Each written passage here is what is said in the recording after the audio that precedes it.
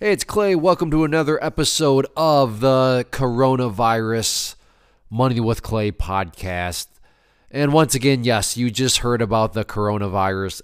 If you are anything like me, you're probably fed up to as much as your sanity allows you to take in terms of hearing about the coronavirus. So I want to talk about it just because there reaches a point where things just spin out of control and it bleeds into all areas of life, even financial aspects. And that is what's been happening over the past really couple of weeks, but more so the past week. Things have really gone off the deep end. And a little context for maybe some of you that listen and aren't familiar with the other business that I have, but that business is heavily reliant based around the financial markets, the stock market in particular. And yes, the stock market has been crazy. And I just want to kind of just hit the pause button and to approach this coronavirus thing from a more so financial perspective. Of course, health is the ultimate attribute of anything that you want to be focused on. But setting that aside, I want to just focus on more so the financial thing, part of things.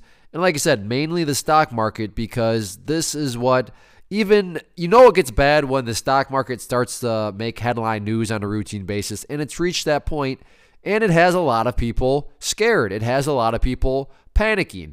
I mean, when you read headlines, stock market collapse, stock market crash. I saw one thing that said, stock market crash, the biggest bear market, and something about unlike anything since 1835. And I'm thinking, 1835? I mean, that was like 30 years before the Civil War. What? And everywhere you look, coronavirus, and panic all over the place. And a little bit more context. This is, I'm not the oldest person where I can't sit here and say that, and I've been through many market crashes before, and this is what you have to do. So I can't say that, but I can say that I've been through a pretty nasty one, which when looking in the history books, pretty big one, known as the 2008 financial bubble, financial collapse, when things got really, really bad. And that included real estate. I mean, foreclosures all over the place. It was a pretty crazy time. I mean, people were literally losing their homes and, everything. The stock market was crashing. The real estate market was crashing. Oil was just skyrocketing in price. Very, very scary times. But you know what I did? I thought, you know what? Let me just keep calm. Let me think through a few things. And at that point, I didn't go into the stock market. I chose a different route, and that's when I really started to go heavy into real estate. When everybody was panicking, real estate was the dumbest thing ever. You better not be doing real estate. And I was buying real estate. And I can say that, wow, where does time go? I guess about 12 years later, give or take. Well, I suppose I got in more so during 2009-ish, 2010. But my real estate portfolio looks very, very nice. Was it necessarily easy to do?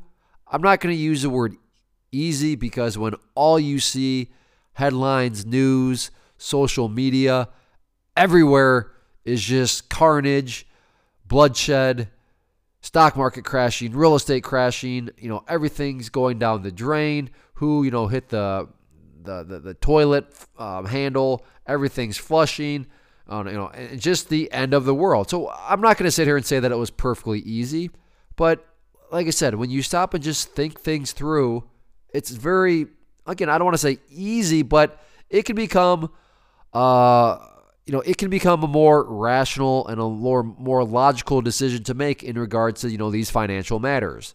So when we come to the coronavirus here, I just want to break down a few things, and you are more than welcome to do more research on it. But the backbone that I want to use, kind of the baseline is the swine flu. So my first question to you would be this. When I say swine flu, does that mean anything to you? Does that have a prominent memory in your mind?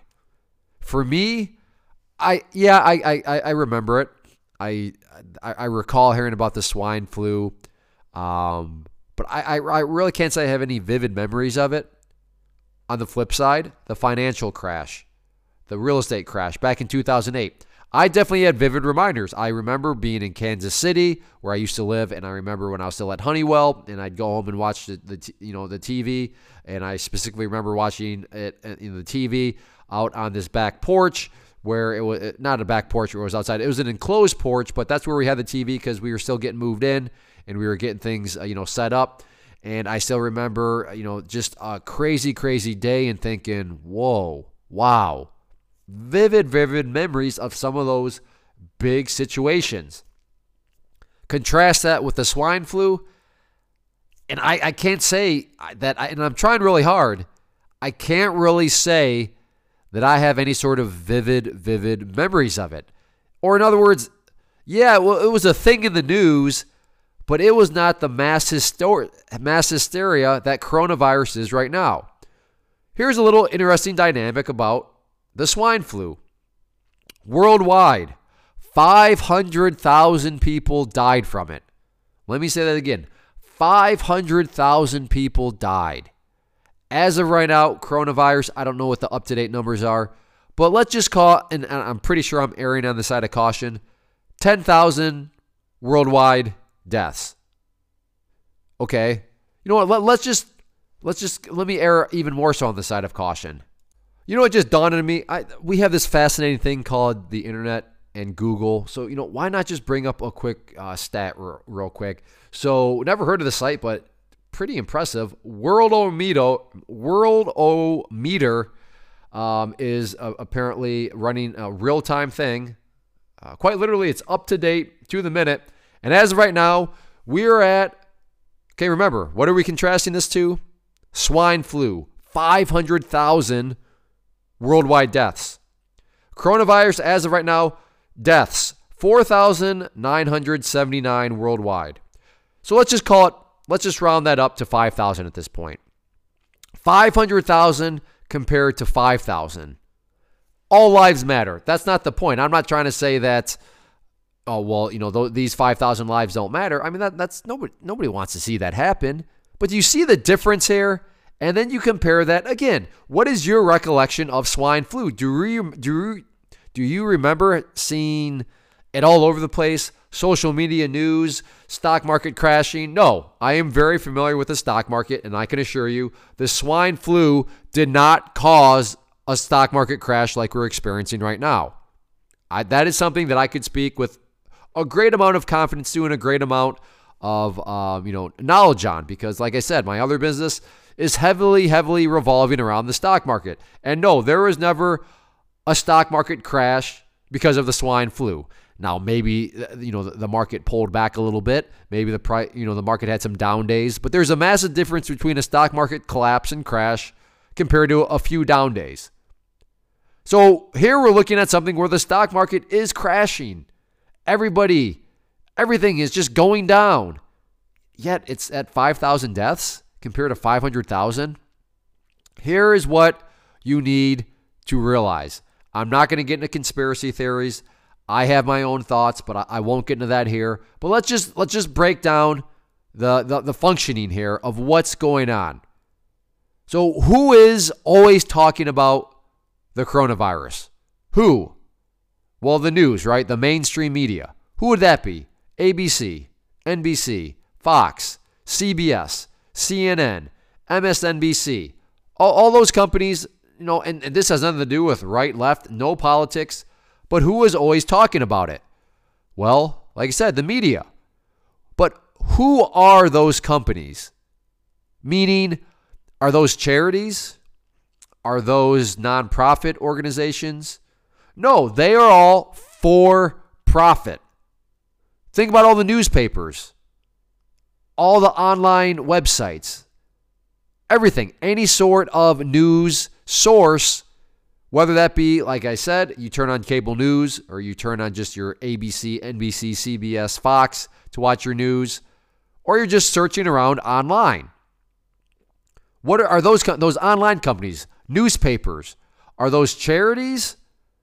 Are those nonprofit organizations? No, newspapers are for profit. Okay, so we've established a fact, and I'm not trying to insult anybody's intelligence, but let's think rationally through all of this right now. So we know that all these sources, newspapers, online, newspapers, the news, the mainstream media, well, they're for profit. They need to make profit. They're beholden to shareholders, meaning, you know what? If they want to keep growing as a company, if they want to keep their shareholders happy, well, they need to generate profit, right? They need to make money. All right, well, how do you make money in the world of media? Well, like anything, how does a movie make money?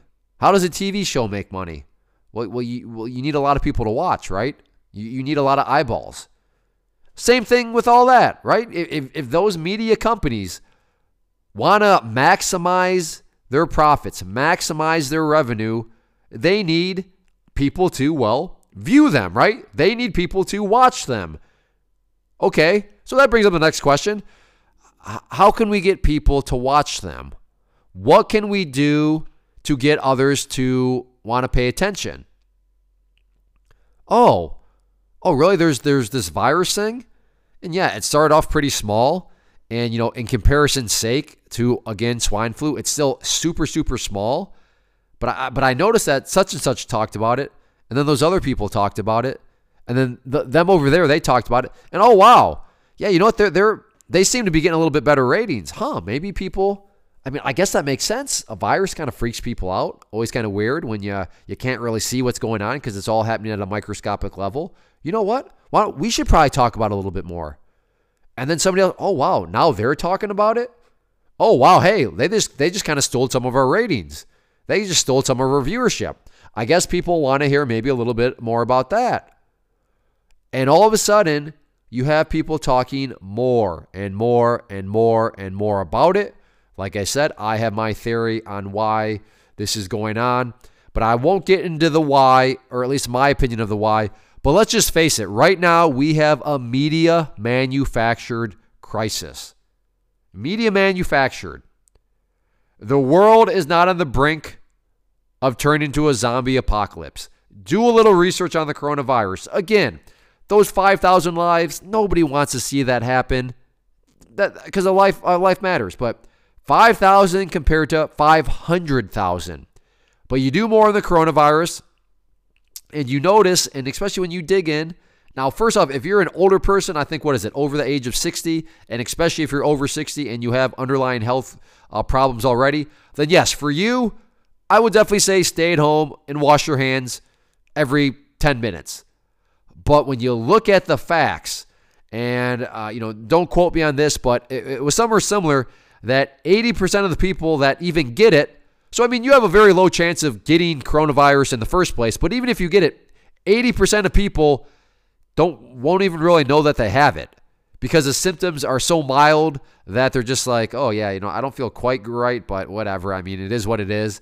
And then they recover and they just go on. In other words, they never go to the hospital.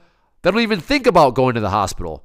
Maybe they take some sort of medicine. Maybe they pop in an Advil or a Tylenol, and that's it. But like I said, I don't want you to take my word for it.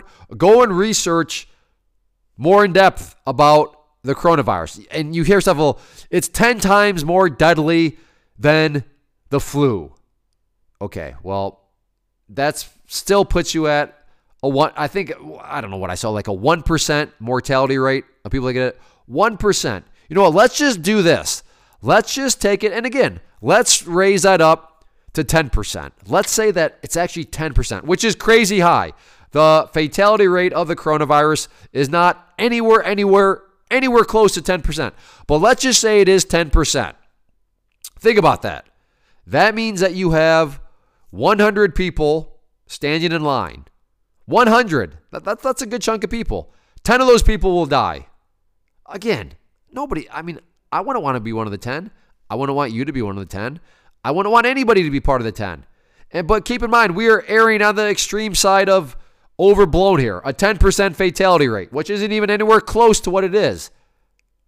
But let's just assume that, okay, so let's say this thing runs its course and kills off 10% of the population. Guess what? That still leaves 90% of people around. And my question to you would then be, again, thinking through this, Okay, if 90% of people are still around, are those 90% still going to want, to go to the movies? Or are they still going to want like cool gadgets like iPhones? Are they still going to want to surf the internet? Are they still going to want to, have a job, be able to get to that job, drive a car? Yeah, I mean, the world will go on. The economy will go on. And the stock market is attached to all of those things. Everything will go on. And again, this is me just talking crazy about a 10% fatality rate, where even if 10% of the world population dies, there's still 90% of us here.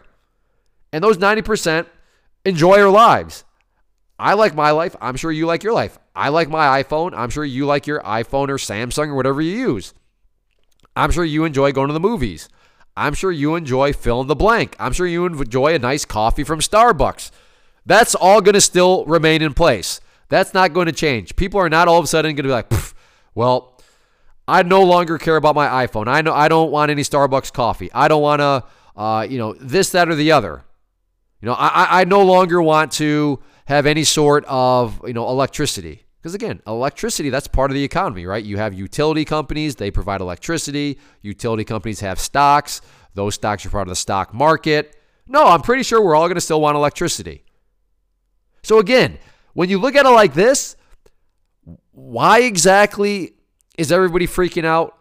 Everybody is freaking out because everybody keeps talking about it. And they're talking about it because it has caught fire in terms of viewership. And that's how those companies make money. And again, that's half the equation. There's other parts out there that I think are it makes sense if you look at the track record of things. But like I said, I'm not going to go down and get into the weeds too far. But this is a media manufactured crisis. Like I said, mortality rates are not 10%. They are much less than that. We've had 5,000 worldwide deaths compared to the swine flu that's had 500,000. But if we were to run a test and we said, okay, we have two viruses that, reached the pandemic level. One had 500,000 worldwide deaths. And let's just say that swine flu, or let's just say that coronavirus ultimately gets up to 100,000 deaths. I have no idea if that'll happen because we're only at 5,000 right now. But let's say it gets up to 100,000. So we have, let's just go even crazier. Let's say it gets up to 250,000 worldwide. So, but we don't tell. We run an experiment. We don't tell these people, okay, listen, we have one pandemic that, killed 250,000. We have one that killed 500,000. So which one do you believe? Which one would have, had more of an effect on the stock market? Which one would have been talked about more by the media? Any rational person, any logical person would be like, well, geez, that one killed double the amount of the other one. So seeing 250,000 versus 500,000, of course the one that killed double the other one would have had more of an impact on the stock market, would have had much more talk in social media and the internet and the news stations. Right? Would you agree that's the logical, that's the rational answer that you would assume people would say? And they would be, nope, sorry, wrong. Wait, what? What do you mean I'm wrong? This one killed 500,000. That one killed 250,000. What do you mean? Exactly. It doesn't make any sense. I mean, it makes sense when you, like I said, when you plug in the other pictures. But I mean, just on the surface, it doesn't. This is ridiculous. It is full-blown ridiculousness at this point in time. So what should you be doing?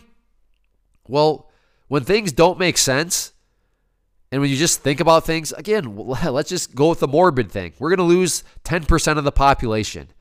But when all the dust is settled and 10% of the population is gone, there's still 90% of us left. And you know what? At that point, the world will go on, economies will go on, the stock market will go on. So what should you do? Don't sell. If anything, if you can, start buying. In fact, I bought today, and today was one of those days where things got so bad that they actually stopped the stock market in the middle of the day, which is just really bad. But while so many others are panicking and freaking out, please, if you can just take one thing away from this, we're going to look back in the history books and say, oh yeah, I remember the coronavirus. Oh yeah, I remember when the stock market crashed because of that thing. And the stock market is going to be higher than where it is. And you know what? If it's not, let's just say the stock market keeps going down and down and down and down. Well, who cares about your money? Why? Because your money's going to be worthless anyways. And the only thing that's going to matter at that point are guns, bullets, and water. Even more so than gold. I mean, in a worst case scenario, if the stock market literally goes to zero, then all that means is the world has essentially ended from an economic standpoint, and it's every person for themselves. So I suppose you can have a gold bar, but I mean, I don't know. I don't know what are you going to do. If I come at you, are you going to throw your gold bar at me? I'll take my guns and bullets over your gold bar. So like I said, and I'm not saying it'll get that bad. My point is you know what? If coronavirus turns into the zombie apocalypse, then okay, fine. Sure, I lost all my money, but do I really care? Because now all of a sudden I'm a zombie. Like, does it matter? Oh, sure, I lost all my money, but does it really matter? I'm dead. So, I mean, this is a very ideal situation. I mean, like I said, either you think things are going to recover, you think the virus will go away, and using the track record of world history, swine flu, measles, mumps, the Black Plague, go through the, get out the history books. How many times has the world seen this stuff? This is not the first time. This is not even anywhere close to the last time with the swine flu and 500,000. We're at 5,000 right now. 5,000, and the stock market is literally crashing and crashing and crashing. Ridiculous. This is the epitome of a buying opportunity. So, Clay, I mean, what would you do? What do you think you should do? Buy. Buy stocks. Diversify. I'm not saying you throw everything in right now, but for example, let's say you have $5,000. Buy $1,000 here. If it goes down some more, great. Buy another buy another 1,000. Who knows? Maybe it goes down even more. Buy another 1,000. But the last thing you want to do is to freak out, because right now there's a lot of people freaking out, and that's why the markets are going down. And those people, they're going to be very regretful within the grand scheme of things. So please keep your cool. Hopefully this little talk here helped you walk through a rational thought process of why things are occurring and really how it doesn't make any sense. And even if worst case scenarios were to play out, then like I said, either 10% of the population's gone, that's okay, there's still 90% here, or you're dead, so who cares if you lose money, or we're zombies. And I guess I don't know for sure, but I don't think zombies really care about their retirement or anything like that. So that's my thoughts on it. Don't freak out, stay cool, and go out there and find and buy some opportunity.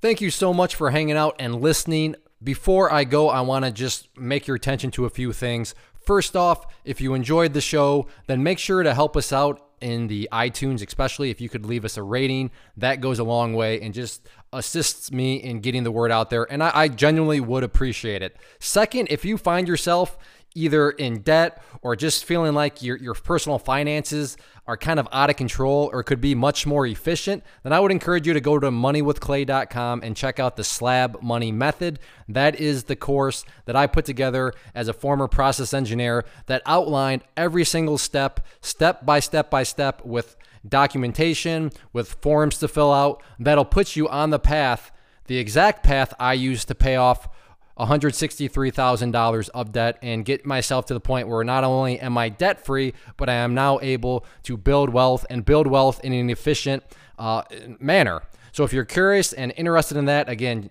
moneywithclay.com, and that is the Slab Money Method. And no, this is not all some massive sales pitch when I say that it works. It truly does, and I back that up with more than words. My action behind those words is that course comes with a 1-year money-back guarantee.